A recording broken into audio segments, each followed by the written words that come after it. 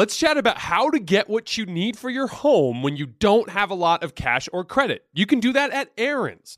Rent-to-own appliances, furniture, and tech from top brands like HP, Samsung, and Ashley. But say you don't need it anymore, no problem. At Aaron's, you can return your product at any time or even upgrade it for something new. Life's always changing. With Aaron's, your stuff can change right along with it. Keep it, return it, upgrade it. Aaron's fits your life instead of the other way around. Approval isn't guaranteed, and some restrictions apply. See your local store for details. Allstate wants to remind fans that mayhem is everywhere. Like in the parking lot at your kid's Pee Wee Championship game. A trophy bigger than your 5-year-old is blocking the rear windshield of the car in front of you. As they reverse into you, you're stuck on defense. And if you don't have the right auto insurance coverage, this crash could drain your athletic fund. So switch to Allstate, save money, and get protected from mayhem like this. Based on coverage selected, subject to terms, conditions, and availability. Savings vary. We are welcoming a new show to iHeart and the DraftKings YouTube channel. It is called Point Game with John Wall and CJ Toledano. It's an insider's look at the NBA and the culture surrounding the league. Every week, the 5-time All-Star and the number 1 pick in the 2010 NBA Draft, John Wall, will give his unique perspective on the hottest topics in the league and tell the best behind-the-scenes stories from his time in the NBA. So check out Point Game with John Wall and CJ Toledano on the iHeartRadio app, the DraftKings YouTube channel, or wherever you listen to your podcasts. The Volume. Get in on the action with DraftKings Sportsbook, an official sports betting partner of the NBA. New customers who deposit $5 or more can get a no-sweat bet up to $1,000 back in a bonus bet. I was looking at NBA futures this morning. The Golden State Warriors are plus 5,500 right now on DraftKings to win the title. So if you believe in them, that's a big number. And Denver, I have Denver as my championship favorite, and they're still the second best odds on DraftKings right now at plus 450. So lots of good NBA bets to look at over the course of the end of the season. Download the DraftKings Sportsbook app now and use code HOOPS. New customers can get a no-sweat bet up to $1,000 if your first bet loses. Only on DraftKings Sportsbook with code HOOPS. That's HOOPS. The crown is yours. Gambling problem? Call 1-800-GAMBLER, or in West Virginia, visit www.1800gambler.net. In New York, call 8778-HOPE-NY or text HOPE-NY to 467-369. In Connecticut, help is available for problem gambling. Call 888-789-7777 or visit ccpg.org. Please play responsibly on behalf of Boot Hill Casino and Resort in Kansas. 21 plus, age varies by jurisdiction, void in Ontario. One no-sweat bet per new customer, issued as one bonus bet based on amount of initial losing bet. Bonus bets expire 168 hours after issuance. See dkng.com/promos for deposit, wagering, and eligibility restrictions, terms, and responsible gambling resources.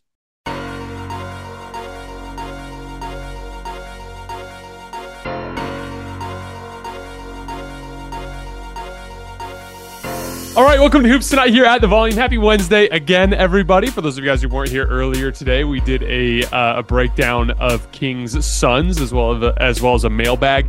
In tonight's show, we're going to do an old-fashioned episode of Hoops Tonight. We're going to be breaking down a bunch of games from around the league. Clippers, Warriors. Warriors looked like they had that one in the bag, and then a crazy offensive run in the second half from the Clippers. Comes back from behind to steal that one in Golden State. We're going to talk Heat-76ers and a little bit about Miami's leaning into zone defense this season.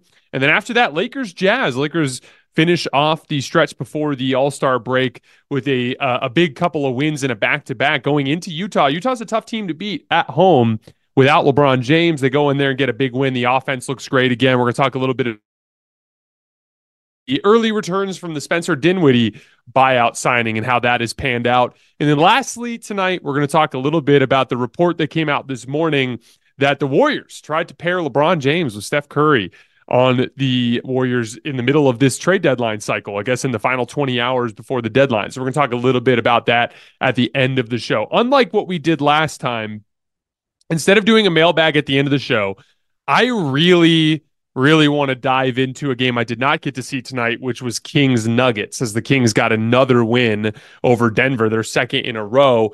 And I just kind of want to dive into that film at some point before we go off for the All-Star break. So tomorrow morning, I'm going to do just a breakdown of Kings Nuggets, and then I'm going to do the mailbag at the tail end of that show before we do the Nerd Sesh guys on Friday. So drop mailbag questions in the YouTube comments of this video, and we will hit them at the tail end of tomorrow morning's show. You guys know the drill. Before we get started, subscribe to our brand new YouTube channel. It would mean a lot to me if you guys would take a second to scroll down and hit that subscribe button. Don't forget about our podcast feed, wherever you get your podcasts, under Hoops Tonight. It's also really helpful for us if you leave a rating and a review on that front. Don't forget about my Twitter feed at _JasonLT, so you guys don't miss show announcements as well as film threads. And then last but not least, like I mentioned earlier, keep dropping mailbag questions in the YouTube comments. All right, let's talk some basketball. So huge win for the Clippers. I mean, this was a tough game against a red-hot Warriors team in Golden State.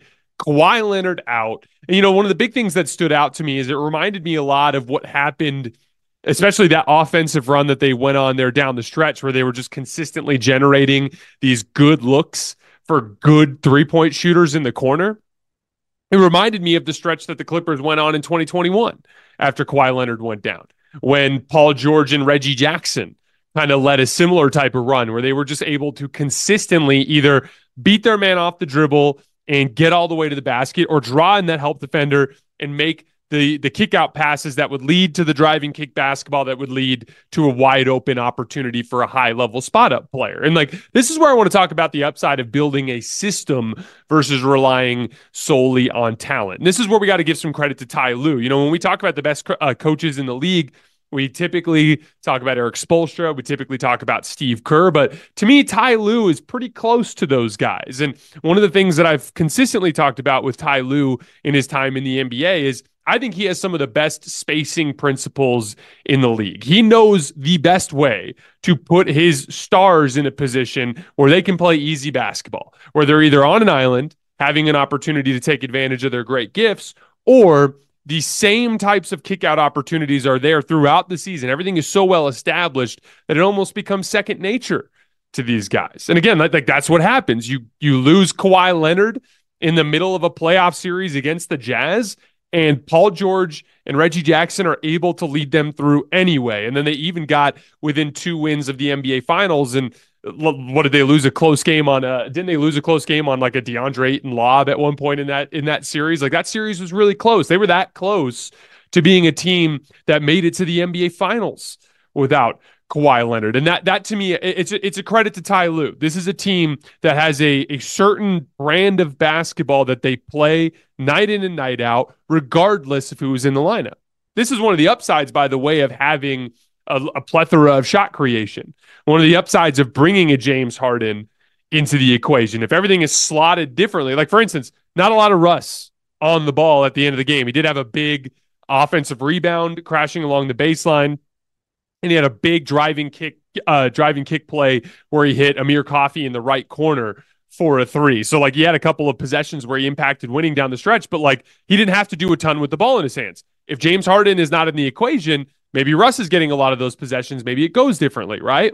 Bringing in James Harden just gives you another layer of it's an example of where redundancy can be a good thing, because then when one of those stars has to miss, it's hey, Paul George, James Harden, we need you guys to consistently break down the defense, possession after possession after possession. They can do that.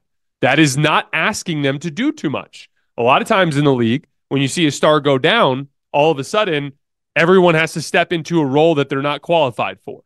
And then you can start to see a lot of downturn. You start to see role players struggle even at role player things as they are asked to do more offensively. And that's kind of the upside of adding James Harden to this system.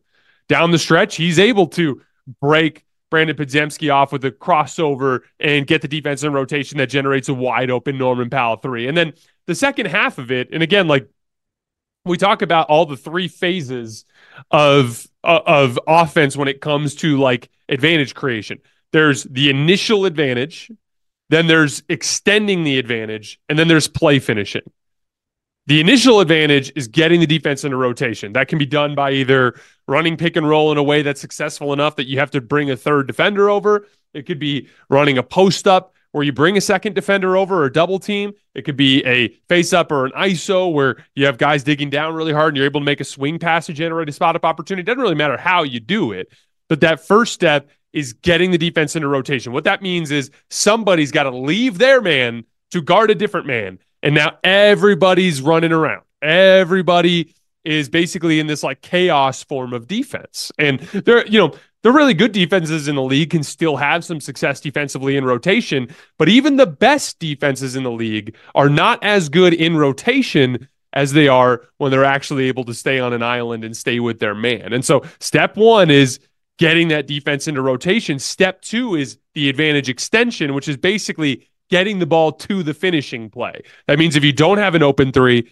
if you don't have a wide open driving layup, it's your job to extend the advantage by ripping through and getting into the lane and drawing another defender in so that you can maybe get a higher quality spot up opportunity. But that last piece is arguably the most important one. It's the play finishing piece. You got to have people, whether it's a vertical spacer that can dunk a lob above the rim, whether it's a guy that can beat a specific matchup because a team, in rotation ended up with a small guard on a big player and he has an opportunity to go one-on-one around the basket, or it's an elite shooter. You got to have a guy that can finish that playoff, right? This has been a huge part of what's made the Denver Nuggets so successful over the years. It's not just the Jamal Murray, Nikola Jokic two-man game or their ability as individuals to beat switches in one-on-one coverages.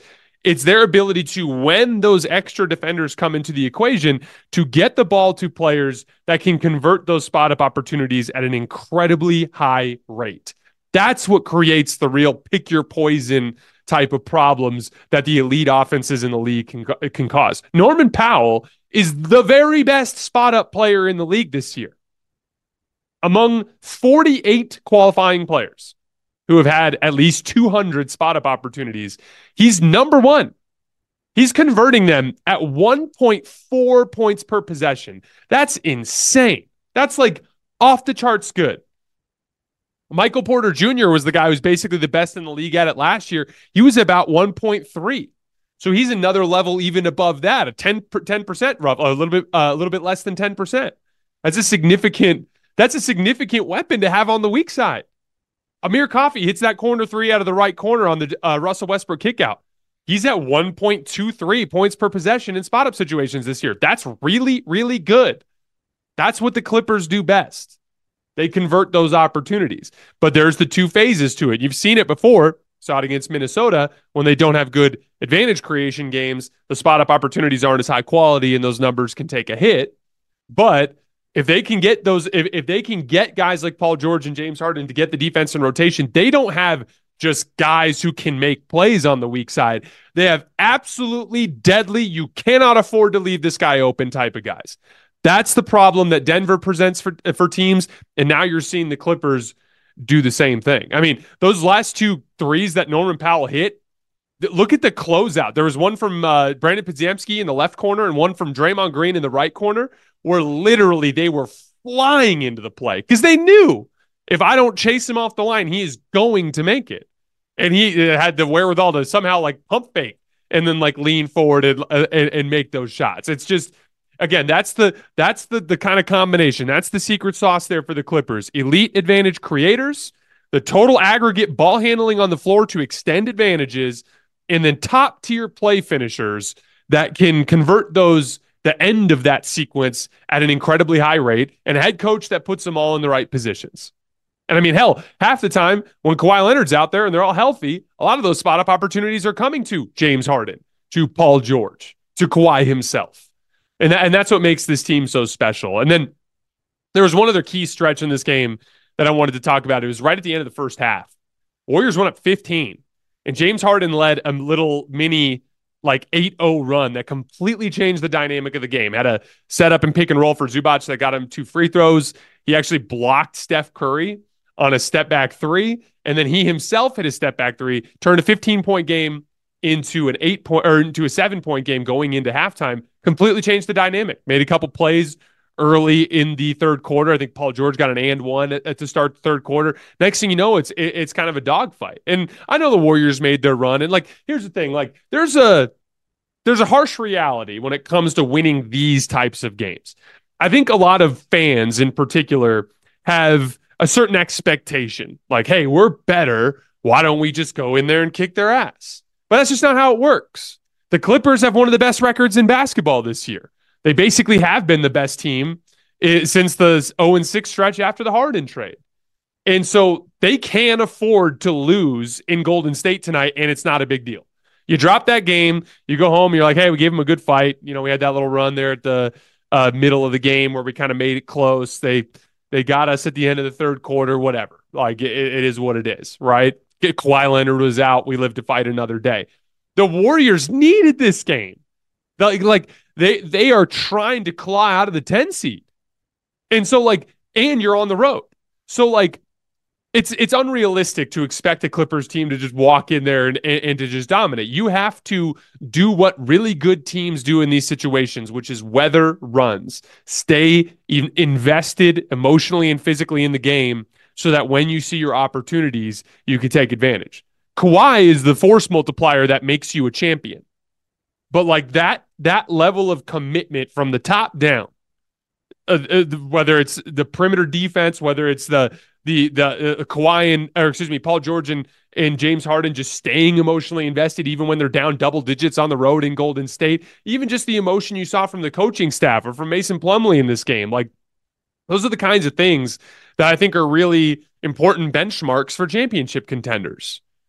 Yeah, I talked about this when we talked about the Clippers in the past, but like generally speaking in NBA history, there are these check marks that you want to see for a team that has a real chance to win a championship. It's like, can they really defend? Yeah, it's a big one. Do they have versatile shot creation? Meaning like they don't rely on one kind of shot creation, like where if that starts to fail, they fall apart. You want versatile shot creation. You want multiple high-level role players that are good at the little things. They have that too. You want a coach who's great with adjustments and with setting your players up to succeed and can bring the best out of that roster. That's great too. But one of the big check marks is, are they attacking the regular season on a night in and night out basis, even on nights where it seems like it's okay to kind of let go of the rope a little bit? And again, like I just think that the Clippers keep passing these tests with flying colors. And it's going to be really interesting to see if they can actually put it all together this year when they get to the postseason. On the Warriors front, you know, one of the biggest driving forces of their recent success has been their defense. And a big part of that has been, like I've been talking about, wave after wave of perimeter athleticism. Whether it's a guy like Brandon Podziemski, who's a pretty good guard defender for a young player, right?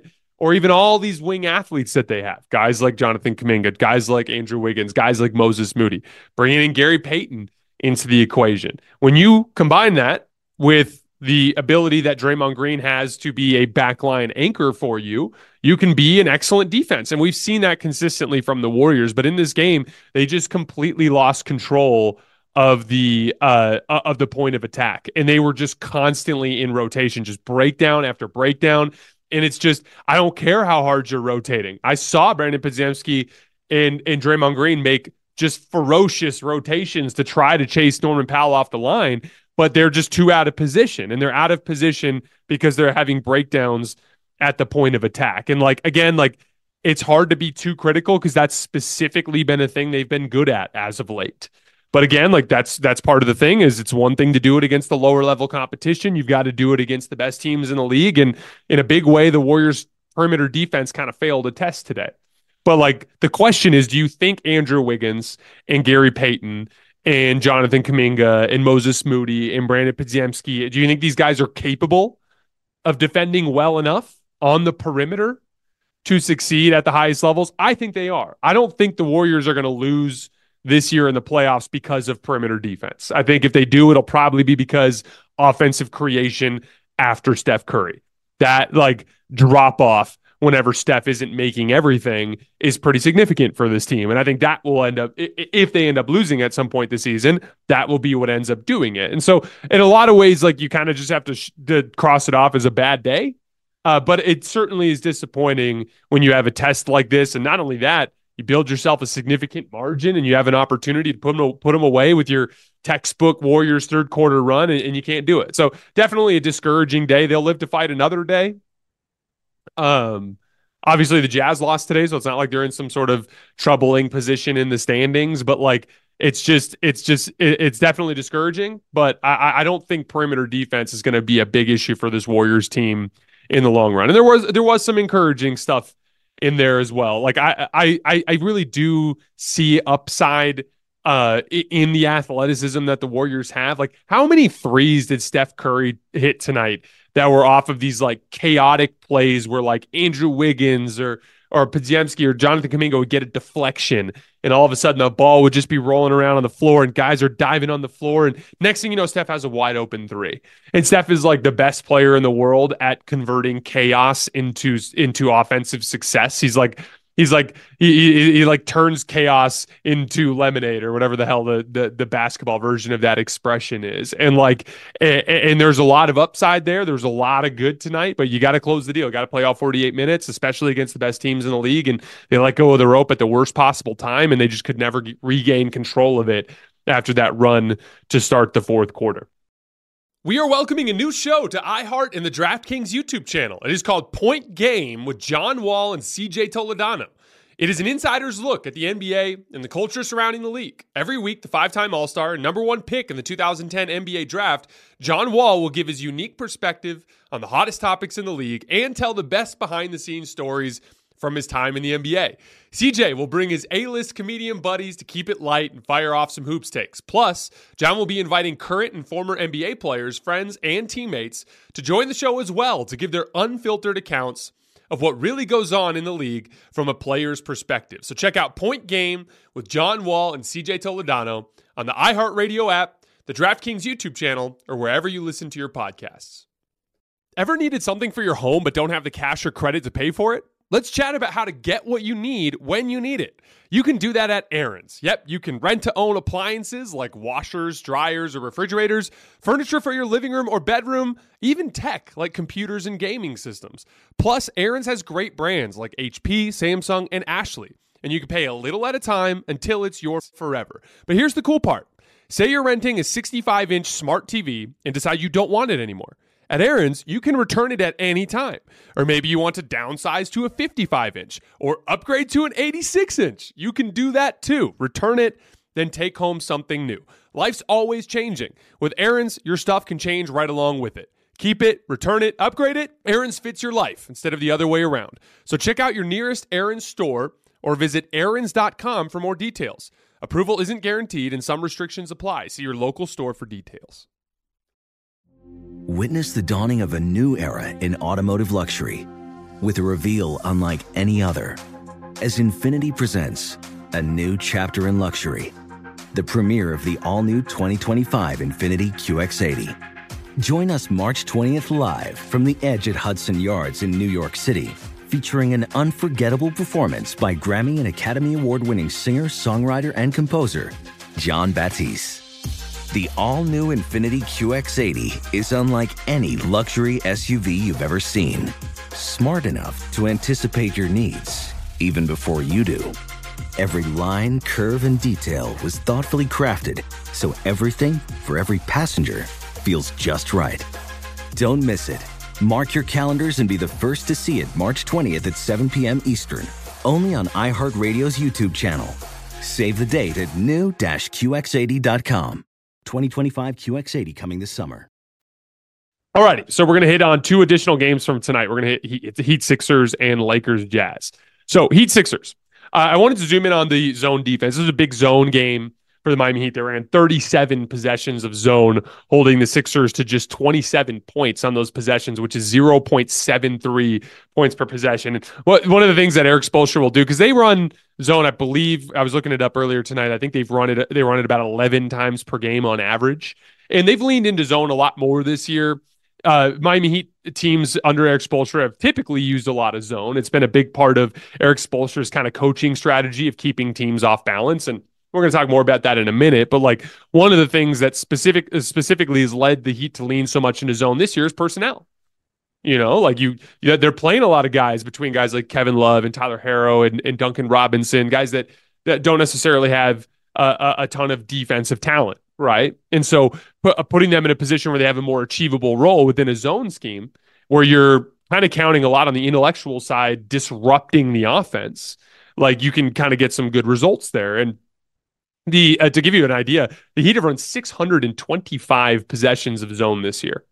Only the Jazz have run more, 726. And obviously, the Jazz have a very kind of different team as well in terms of the amount of guards that they play, and they're kind of in a similar predicament with defensive personnel. But to give you an idea, the third most frequent zone team is the Philadelphia 76ers at 340 possessions, which is about half what the Heat run. And for them, similar type of thing. They're trying to keep Embiid at the rim in their 2-3, and they're dealing with some difficult, perimeter personnel that they're trying to get stops with. But like, especially now with Jimmy Butler out, with Terry Rozier out, hopefully his knee's okay, with Josh Richardson out, like most of your perimeter defense talent is unavailable. And so leaning into that is kind of a necessity. And one of the things that Spoelstra will do too, and I learned this firsthand in the Lakers game a few weeks ago, but like when he smells blood in the water, like when he goes like, oh, these guys can't handle this. Like when he identifies like they don't know how to score against the zone, because Philly scored just fine against Miami's man-to-man defense tonight. They were up over a point per possession in the half court, which is, not a great number for a defense. But in the half court with their zone base, they did a really good job. And he ran, 22 possessions of zone in the second half, which is like a crazy frequency. And just it held the Sixers to just 42 points in that period. It was like now Spoelstra's run a bunch of different types of zone this year. He's run some odd man fronts. He's run some even man fronts, a lot of 2-3 in this particular game. But the way he was doing it, which I thought was interesting, is he was really active out of the corners. So it almost like takes on like a 4-1 type of look where they're trying to keep Bam at the basket no matter what. And even when the ball would go to the high post, they would keep Bam back in a lot of cases. And if they did rotate to the middle of the floor, they would do it out of the corners, which just kind of allowed them it helped them rebound because Bam was closer to the basket. And in general, it just kind of disrupted Philly's flow because they didn't really know how to attack it from there with how active they were being out of the corners. Even when they tried to screen the top man of the zone, instead of getting into an open space in the middle, they were running into one of the lower guys. And I thought it was really interesting. And from there, they just made enough shots. Tyler Herro hit a couple of huge pull-up 2-point shots going to his right-hand side. Duncan Robinson hit a couple of massive threes. Jaime Jaquez had this really smart offensive rebound where he was in the dunker spot on the right side of the floor, and Kelly Oubre had his back turned, and he just kind of snuck right around the backside and went on the other side of the rim. He's basically playing the odds there. He's like, well, Kelly will get the ball if it goes to the right, but if it goes to the left, it'll go to me. And the miss came to the left. It fell right into his hands, and he popped it right into the basket. It put him up 103-97. It was a huge play in this game because no one could score the damn basketball. And like in this rock fight game where Philly's struggling to score against the zone, and obviously Miami has some shot creation issues without Terry Rozier and Jimmy Butler. It's a lot of Tyler Herro and Duncan Robinson just flying around screens and getting into the lane, but running into better athletes and having to make kick out passes, and like a small play like that from Jaime Jaquez ends up being a gigantic swing in the game, and it ended up being enough for them to win. But like I thought it was really interesting because they only ran 3 possessions of zone against the Bucks, but then they ran 37 against the Sixers, and it's a great example of like it's a tool that you can use in 2 different ways. You can use it as a method with which to win individual regular season games based on matchups, which is smart, right? Now, not only do you get 37 reps of practice to get all your guys kind of more locked in on the details of how to work inside their 2-3, but you also are giving yourself an opportunity to win a regular season game against a tough team. Like the Sixers, especially when they're at home, like they got a lot of speed, like Buddy Hield and Tyrese Maxey are flying around shooting shots, Paul Reed had an efficient scoring game in this one. Like they have guys. They have guys. They can cause problems for you if you're not, especially in Philly, in a regular season setting. And it was just a great way to kind of squeeze a win out. And then the second piece of it is as a rhythm breaker. And like, Eric Spoelstra is so good at this. He practices the zone. Again, 625 possessions over the course of the season. Like almost a dozen after tonight. I'm sure it's close to a dozen possessions per game. Those guys are practicing it so much that when they end up in a first round series and it's game 1 in the middle of the fourth quarter and it's 82-77 and the Heat are down, he'll go to zone for 6 possessions and just throw a giant wrench into things, disrupt the rhythm, maybe he can turn a 5-point deficit into a 2-point lead. Then he'll switch back to man, and his team is more engaged and has momentum, and he'll ride that home. And then randomly he'll bring it out of a timeout, and he'll disrupt. And like that to me is like there's a lot of meat on the bone on the coaching side of things that a lot of coaches around the league don't really tap into. And Eric Spoelstra is just the very best in the league when it comes to finding all those tiny little advantages that a coach can find in a game through the tactical side of things to bring the best out of his roster. I thought it was just a fun example of that on the Miami Heat side. All right, Lakers Jazz. So Laker offense came out red hot again in this game. They built a pretty significant lead in the first quarter, and then in the second quarter, they just kind of let go of the rope defensively, and it turned into this very up and down game. But they're able to stay into games because they can score the basketball. They had 70 points in the first half of this particular game. And like, we talked about this earlier with the Clippers, this concept of advantage creation, advantage extension, and play finishing.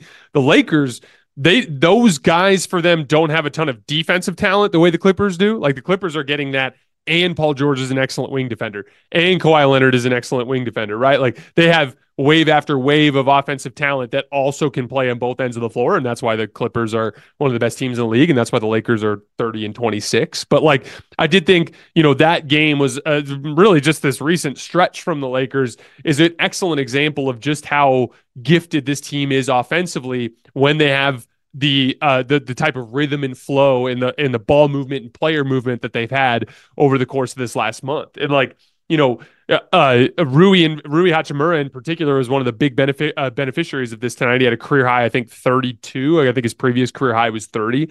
But like he kept getting small guards on matchups. He'd get Keontae George or Jordan Clarkson on a post up, and the Lakers would break away from their 5-out stuff to give the ball to Rui. They clear the side for him, so he's working with an empty block so that he doesn't have to worry about seeing too much of the floor. That's a concept I've talked a lot about with the Celtics. And to Rui's credit, he didn't settle. He was making physically aggressive moves towards the basket, using his physical advantages to get easy shots at the rim. And in general, I've talked about this before, but like for the Laker offense in particular, I've been completely blown away by how much things have turned around for them over the course of the last month or so. Because like literally early in the season when they would run their 5-out stuff, they were so bad. And then they kind of leaned more into the 4-out stuff, and they kind of a lot of the same stuff they were running last year, right? Like a lot of heavy LeBron James, Anthony Davis post-up attack, a lot of spread pick and roll for Austin Reeves to get into the middle of the floor and make plays. Like, and then suddenly out of nowhere, they went back into this like heavy 5-out attack here in January, and it's just clicked for whatever reason. And like, I'm sure continuity plays a part in it. I'm sure just like repetition and practice has played a part in it, but like it's really come around in a big way. I think part of it too is at the beginning of the season, D'Angelo Russell and Austin Reeves in particular just weren't playing well. And now both guys are just playing at a significantly higher level. And like when you're two skill guards that are on the roster for the sole purpose of being skill guards, and they're not giving you high level offense, like obviously your team is going to be in a position where they underachieve, because all of a sudden the thing you're supposed to be good at, you're bad at, right? And like one of the things I kept saying at the beginning of the season, I'm like, there is shooting on this roster. Like Taurean Prince can shoot, Austin Reeves can shoot, D'Angelo Russell can shoot, Rui Hachimura can shoot. These guys can shoot. They're just not playing good offense. And now you're kind of seeing it all come together in a lot of ways. I thought Spencer Dinwiddie's first 2 games were really, really impressive. I didn't like the way that Darvin used him in some rotation situations today, which we'll talk about in a minute. But the actual basketball fit makes a ton of sense right away. He had a couple of lobs tonight to Anthony Davis and to Jackson Hayes. He had 2 self-created threes. He had a jab step 3 out of the right corner that he hit. And then in the second half, he had a pull-up 3 and pick and roll where he got the defender kind of pinned on his backside and rose up right at the top of the key and knocked it down. You're seeing some of that like higher level athlete shot creation, which is something that like Austin Reeves and D'Angelo Russell are coverage-based shot makers. What that means is like they can hit shots when the coverage dictates it. Like they get a defender pinned on the screen, they're working into the middle of the floor, the team's guarding it 2-on-2 instead of 3-on-2. So the big man's in a drop coverage and he's going back towards the rim to worry about Anthony Davis. And here's this opening in the middle of the floor that he can capitalize on, and then like Austin Reeves has some grift in him where he can get some stuff done in ISO just by getting defenders out of position and making plays.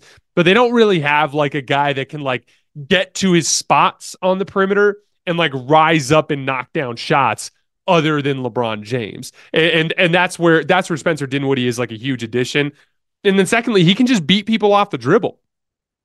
Like the Anthony Davis lob in the first half, that was an ISO play where he just kind of powered through his man and then got the rim protector to step up, I think it was Lauri Markkanen, got the pass over the top, and AD was able to dunk it in. Like that's an element to the offense that just hasn't really been there. Having a guard that can just beat his man off the dribble to then draw in that help defender to then make a play. And I think in specific situations, that'll be really valuable. Like we've talked about this a lot. Last year, remember in the Dallas Mavericks game where LeBron hurt his foot, how the Dallas Mavericks were doing a ton of switching. And in the first half, LeBron and AD weren't being super physically aggressive, so it wasn't working. But in the second half, it was like LeBron, AD post-ups every time down the floor, bullying their way to the rim. Like, this gives you another option there. Like now in the switching scheme, you can use Spencer to help beat switches because again, Austin and D'Lo are more they do better in screening actions. It's kind of similar thing to like Duncan Robinson and Tyler Herro. Like Duncan Robinson and Tyler Herro, when they can come off of screens and kind of take advantage of the stuff that's baked into the coverage, they're really, really good. But then against a switching scheme where it's more important for them to beat people off the bounce, they can struggle a little bit. D'Angelo Russell and Austin Reeves kind of fall into that same category. And Spencer Dinwiddie, to me, is just a more physically imposing version of that type of guard. Darvin Ham. There's a stretch in this game where I thought the Lakers were going to blow it. They were up big most of the first half. And then in that second quarter stretch, they kind of let go of the rope defensively, but they were at least scoring most of the time down the floor. And one of the things that I talked about in the Spencer Dinwiddie signing video that I did was the idea of the potential of a 3-guard lineup. And specifically, Austin Reeves, D'Angelo Russell, Spencer Dinwiddie, in combination to LeBron James and Anthony Davis, is just a ton of offensive skill. But specifically what makes that work is the Lakers don't really have a great option at the 3 because Jared Vanderbilt's out, right? Like Taurean Prince is not that good defensively. Like there will be nights where it makes sense to play him there, but like there will be nights where it doesn't, right? Then Rui Hachimura, certain matchups, especially against switching schemes or teams that don't have a ton of perimeter talent on offense, where he doesn't have to chase a ton of players over to the top of screens, he could be useful there. But maybe in a different matchup, you want Max Christie there because maybe you're playing against a team and you need someone to chase Steph Curry around all night long, right? Like that 3-man is going to be very matchup dependent. But you can get away with a smaller player there in certain matchups when you have LeBron James and Anthony Davis on the floor. In this particular game, the Lakers started Rui at the 4, Taurean Prince at the 3. And then Darvin in the late second quarter, right before the half, he tried to go find a reason to get Spencer Dinwiddie on the floor in a 3-guard lineup. Now, the obvious solution there is put Spencer in for Taurean Prince. You put Spencer in for Taurean Prince, you maintain your size on the front line. Rui Hachimura is a huge forward that can help you on the glass, that can help you just in general with your overall physicality, and you have Anthony Davis, right? And against a smaller Jazz team, that can work. And here's the thing. The Jazz are actually bigger than you'd think because they were going massive in the front line with like John Collins, Lauri Markkanen, and Walker Kessler in this game. And in this particular lineup stretch, I think Kessler and Markkanen were both on the floor. But what ended up happening is instead, Darvin goes, no, we're going to take Rui out of the game. And so we're going to play this 3-guard lineup with one of the least physically imposing wings in the league in Taurean Prince at the 4. Now you're just preposterously small. You have no chance. Taurean had just finished getting barbecued by Jordan Clarkson in the middle of the second quarter. Now he's in this matchup with Lauri Markkanen where he has absolutely no chance. Lauri gets a quick 4 points, and all of a sudden it's a 1-point game going into halftime. And there was absolutely no case for it. Like Taurean was not having a good game. He had this weird play where he was driving along the right side of the floor in transition, and like Spencer Dinwiddie was completely unguarded in the right corner, just like completely unguarded. And instead he drove through to the left side, ignored Spencer, and turned the ball over. He either turned it over through a bad shot, but like basically no advantage was created. He Had several other offensive possessions where he made poor reads. And then on the defensive end of the floor, he was just not playing well. Like, he wasn't playing well on either end of the floor. There was no case at all whatsoever for Torian to be given that opportunity at the 4 over Rui, who, by the way, had was literally walking around engulfed in flames. He was red hot in that first half. Career high scoring night. And in a stretch to end the half, Darvin goes actually, we're going to go with Torian at the 4 when there's no reason. He hasn't been playing well enough to deserve that opportunity. Makes no sense from the standpoint of lineup construction. You have Lauri Markkanen and Walker Kessler on the floor, so you're way too small in the front line. It was one of the most confounding lineup decisions that I've ever seen. And at one point in the second half, the Lakers were up by 12, and Taurean Prince was a -6. And one of the reasons why it concerns me is Darvin is, and this has been something we talked about all season, Darvin very clearly is attached to Taurean Prince. Not the most unheard of thing in the world. Every coach has a specific player that they're very invested in. I had Warriors fans telling me on Twitter today, it reminded them of Anthony Lamb with the Warriors last year, where Steve Kerr would just play him all the time. And so it's not entirely unheard of. But the problem is, in this particular situation, is Torian's consistently playing over way better players. And when that happens, you're cutting into your margin. And this is not a team that has a significant margin for error. One of the things they talk about all the time is playoff series swing on tiny sequences. That even a 5-game gentleman sweep or a 6-game series can actually kind of come down to a handful of tiny sequences where games swing one way or another and the entire dynamic of the series changes. That type of mistake made against a good team could cost you a series. Or rather, it could cost you a game, which could in turn cost you a series. And one of the things that I talked about a lot around the trade deadline is I don't know, even if the Lakers were to make a deal, if Darvin wouldn't just play Taurean Prince anyway. He started him more than twice as many times this year as he did as other teams did in the previous 3 years combined. It's very clear this is an outlier type of relationship that we're seeing from these particular two. And do you guys remember when I did that rant? God, I can't even remember which team. I think it was with the Kings. Might have been this morning. But I was talking about falling back on habits. You have these, your deeper elements of your character are what shine through when the shit hits the fan. It's a big part of why I talk about habits and discipline in the regular season. Because in my opinion, if you're a team where your habit is to play defense a certain way, to communicate, to make extra efforts, to play with physical force, when that is your habit, then all of a sudden, when it's game 3 of a 1-1 series, and it's all of a sudden your team gets punched in the mouth by a run, and you're down by 7 in the early fourth quarter, when the shit hits the fan, you guys will look around at each other and you'll defend. And you'll lean on those habits. That's why I think that stuff matters so much. Those things are what carry you when you get into the precarious situations down the line. What scares me for the Lakers is Darvin, his default, when he doesn't know what to do, he goes to Torian. And Torian is not one of the Lakers' 5 best players. And so that will, in some situations on the matchups, it'll work, but in a lot of situations it won't. And it could cut into the margin for error for a Lakers team that is already super thin. Last note on the Lakers, they've got to find a way to connect this offensive success they're having with the defensive potential we know they need to have.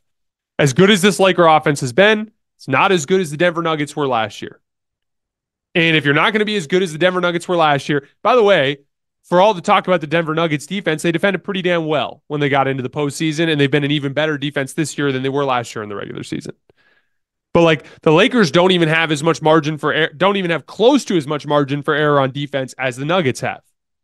They have to be a good defense in addition to being a good offense. And so post All-Star break, really, really going to be zeroing in on the defensive end of the floor for the Lakers to see if they can make the necessary strides there before they get to the postseason. We are welcoming a new show to iHeart and the DraftKings YouTube channel. It is called Point Game with John Wall and CJ Toledano. It is an insider's look at the NBA and the culture surrounding the league. Every week, the 5-time All-Star and #1 pick in the 2010 NBA Draft, John Wall will give his unique perspective on the hottest topics in the league and tell the best behind-the-scenes stories from his time in the NBA. CJ will bring his A-list comedian buddies to keep it light and fire off some hoops takes. Plus, John will be inviting current and former NBA players, friends, and teammates to join the show as well to give their unfiltered accounts of what really goes on in the league from a player's perspective. So check out Point Game with John Wall and CJ Toledano on the iHeartRadio app, the DraftKings YouTube channel, or wherever you listen to your podcasts. Ever needed something for your home but don't have the cash or credit to pay for it? Let's chat about how to get what you need when you need it. You can do that at Aaron's. Yep, you can rent-to-own appliances like washers, dryers, or refrigerators, furniture for your living room or bedroom, even tech like computers and gaming systems. Plus, Aaron's has great brands like HP, Samsung, and Ashley, and you can pay a little at a time until it's yours forever. But here's the cool part. Say you're renting a 65-inch smart TV and decide you don't want it anymore. At Aaron's, you can return it at any time. Or maybe you want to downsize to a 55-inch or upgrade to an 86-inch. You can do that too. Return it, then take home something new. Life's always changing. With Aaron's, your stuff can change right along with it. Keep it, return it, upgrade it. Aaron's fits your life instead of the other way around. So check out your nearest Aaron's store or visit aarons.com for more details. Approval isn't guaranteed and some restrictions apply. See your local store for details. Witness the dawning of a new era in automotive luxury with a reveal unlike any other as Infiniti presents a new chapter in luxury, the premiere of the all-new 2025 Infiniti QX80. Join us March 20th live from the Edge at Hudson Yards in New York City, featuring an unforgettable performance by Grammy and Academy Award-winning singer, songwriter, and composer, Jon Batiste. The all-new Infiniti QX80 is unlike any luxury SUV you've ever seen. Smart enough to anticipate your needs, even before you do. Every line, curve, and detail was thoughtfully crafted, so everything for every passenger feels just right. Don't miss it. Mark your calendars and be the first to see it March 20th at 7 p.m. Eastern, only on iHeartRadio's YouTube channel. Save the date at new-QX80.com. 2025 QX80 coming this summer. All right, before we get out of here. So I think it was Ramona Shelburne for ESPN reported this morning with Adrian Wojnarowski that basically the Warriors had some pretty high-level conversations to the point where the owners were involved about potentially trading LeBron James to the Golden State Warriors. Apparently, Jeannie Buss forwarded the Warriors to Rich Paul, LeBron's agent. And apparently LeBron and his team were like, no. And so it ended up not happening. But I wanted to kind of dive into it a little bit because obviously I think that LeBron is going to stay with the Lakers. But there is some small chance this summer. We don't know what, but there is some small chance this summer, whether it's through free agency opting out, signing for a mid-level exception somewhere, or it's a trade, or who knows what the dynamic will be. But there's some small amount of chance that LeBron, if things go really south this year for the Lakers, that he could decide that he wants to play elsewhere. And the Warriors are on the list of teams that would be considered there. There are other teams on that list as well, some other teams that might even be more realistic, but the Warriors are on that list. And so I wanted to kind of dive into the concept for just a minute because I saw a lot of people kind of talking about it online today. And to me, this is not something that needs to be overthought. The basketball fit is very simple. You're taking Steph Curry, who is probably the only player in the league that will consistently draw a blitz and pick and roll. He gets two to the basketball every single time. Even down the stretch against the Clippers tonight, Draymond Green ball screens, he's rolling off to the weak side. Both Clippers are running with Steph. You are combining a player that consistently draws multiple defenders away from the basket with LeBron James, who, in my opinion, even at this age, is the best combination of downhill force and playmaking that we have in the league. There are other great playmakers in the league. Nikola Jokic is the best, in my opinion. Luka Doncic, incredible, right? Trae Young, incredible. None of those guys bring actual straight line downhill force the way that LeBron does. And so when I envision an offense centered around LeBron James, Steph Curry ball screens, it is frightening to me. You can't switch it because anybody who's strong enough to stay with LeBron has no help and no hope in hell of staying in front of Steph Curry off the dribble. Anybody who's fast enough to stay in front of Steph Curry off the dribble has no hope in hell of staying in front of LeBron James posting them up on the weak side. Like if they kick it back around and he posts up, right? Like if you trap Steph Curry, LeBron James is going to be the best short roll player that Steph has ever played with. And then if you run a traditional coverage, Steph is going to pick you apart with pull-up shooting. Like, I can't imagine a more devastating two-man game than Steph Curry and LeBron James, except for maybe Steph Curry and Nikola Jokic, which literally is just because LeBron's old. But, like, I don't think we need to galaxy brain ourselves around what the obvious basketball fit is, which is nearly perfect. Like, the only rub you could put on the basketball fit is LeBron is old. That's it. And here's the reality. Even at LeBron's old age, he is still firmly playing at an all-NBA level. Like, we don't need to overthink that side of it. The second piece of it, to me, you would be combining the two greatest competitors of this era. I've talked about this before on the show, but I think there's a big difference between loving basketball and hating losing. And specifically hating losing, I think pushes a human being to make extra efforts when they're completely and utterly exhausted that other people aren't willing to make. A love of basketball might get you in the gym a lot, might have you working on your game, might make a very polished and skilled basketball player. But a hatred of losing makes the type of savage competitor that is impossible to beat when you get into these situations. And like, to me, you're taking not just the two greatest competitors of this era, but basically the two most successful basketball players of this era, and you're putting them together. Of course, I'd love to see it. It'd be so much fun. And if you're a basketball fan and you're not like, yeah, LeBron James and Steph Curry playing together, that would be fun. I can't relate to you. Like, and even if there's some unrealistic element to it, like it's really that simple to me. The basketball fit is easy, and you're combining the two greatest competitors of this era. I have a hard time believing that it wouldn't work out for a positive basketball result, even with LeBron's old age, even if we can agree that it's unlikely at this point.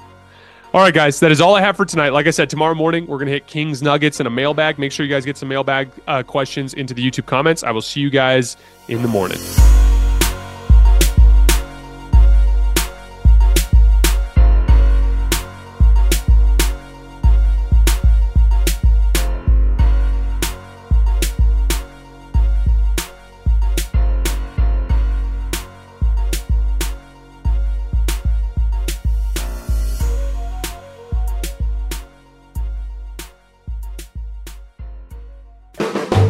The volume. Let's chat about how to get what you need for your home when you don't have a lot of cash or credit. You can do that at Aaron's. Rent to own appliances, furniture, and tech from top brands like HP, Samsung, and Ashley. But say you don't need it anymore, no problem. At Aaron's, you can return your product at any time or even upgrade it for something new. Life's always changing. With Aaron's, your stuff can change right along with it. Keep it, return it, upgrade it. Aaron's fits your life instead of the other way around. Approval isn't guaranteed, and some restrictions apply. See your local store for details.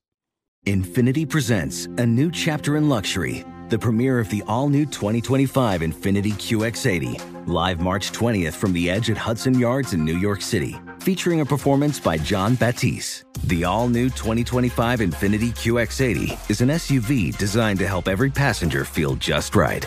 Be the first to see it March 20th at 7 p.m. Eastern, only on iHeartRadio's YouTube channel. Save the date at new-QX80.com. Don't miss it. 2025 QX80 coming this summer. Allstate wants to remind fans that mayhem is everywhere. Like in the parking lot at your kid's Pee Wee Championship game. A trophy bigger than your 5-year-old is blocking the rear windshield of the car in front of you. As they reverse into you, you're stuck on defense. And if you don't have the right auto insurance coverage, this crash could drain your athletic fund. So switch to Allstate, save money, and get protected from mayhem like this. Based on coverage selected, subject to terms, conditions, and availability. Savings vary.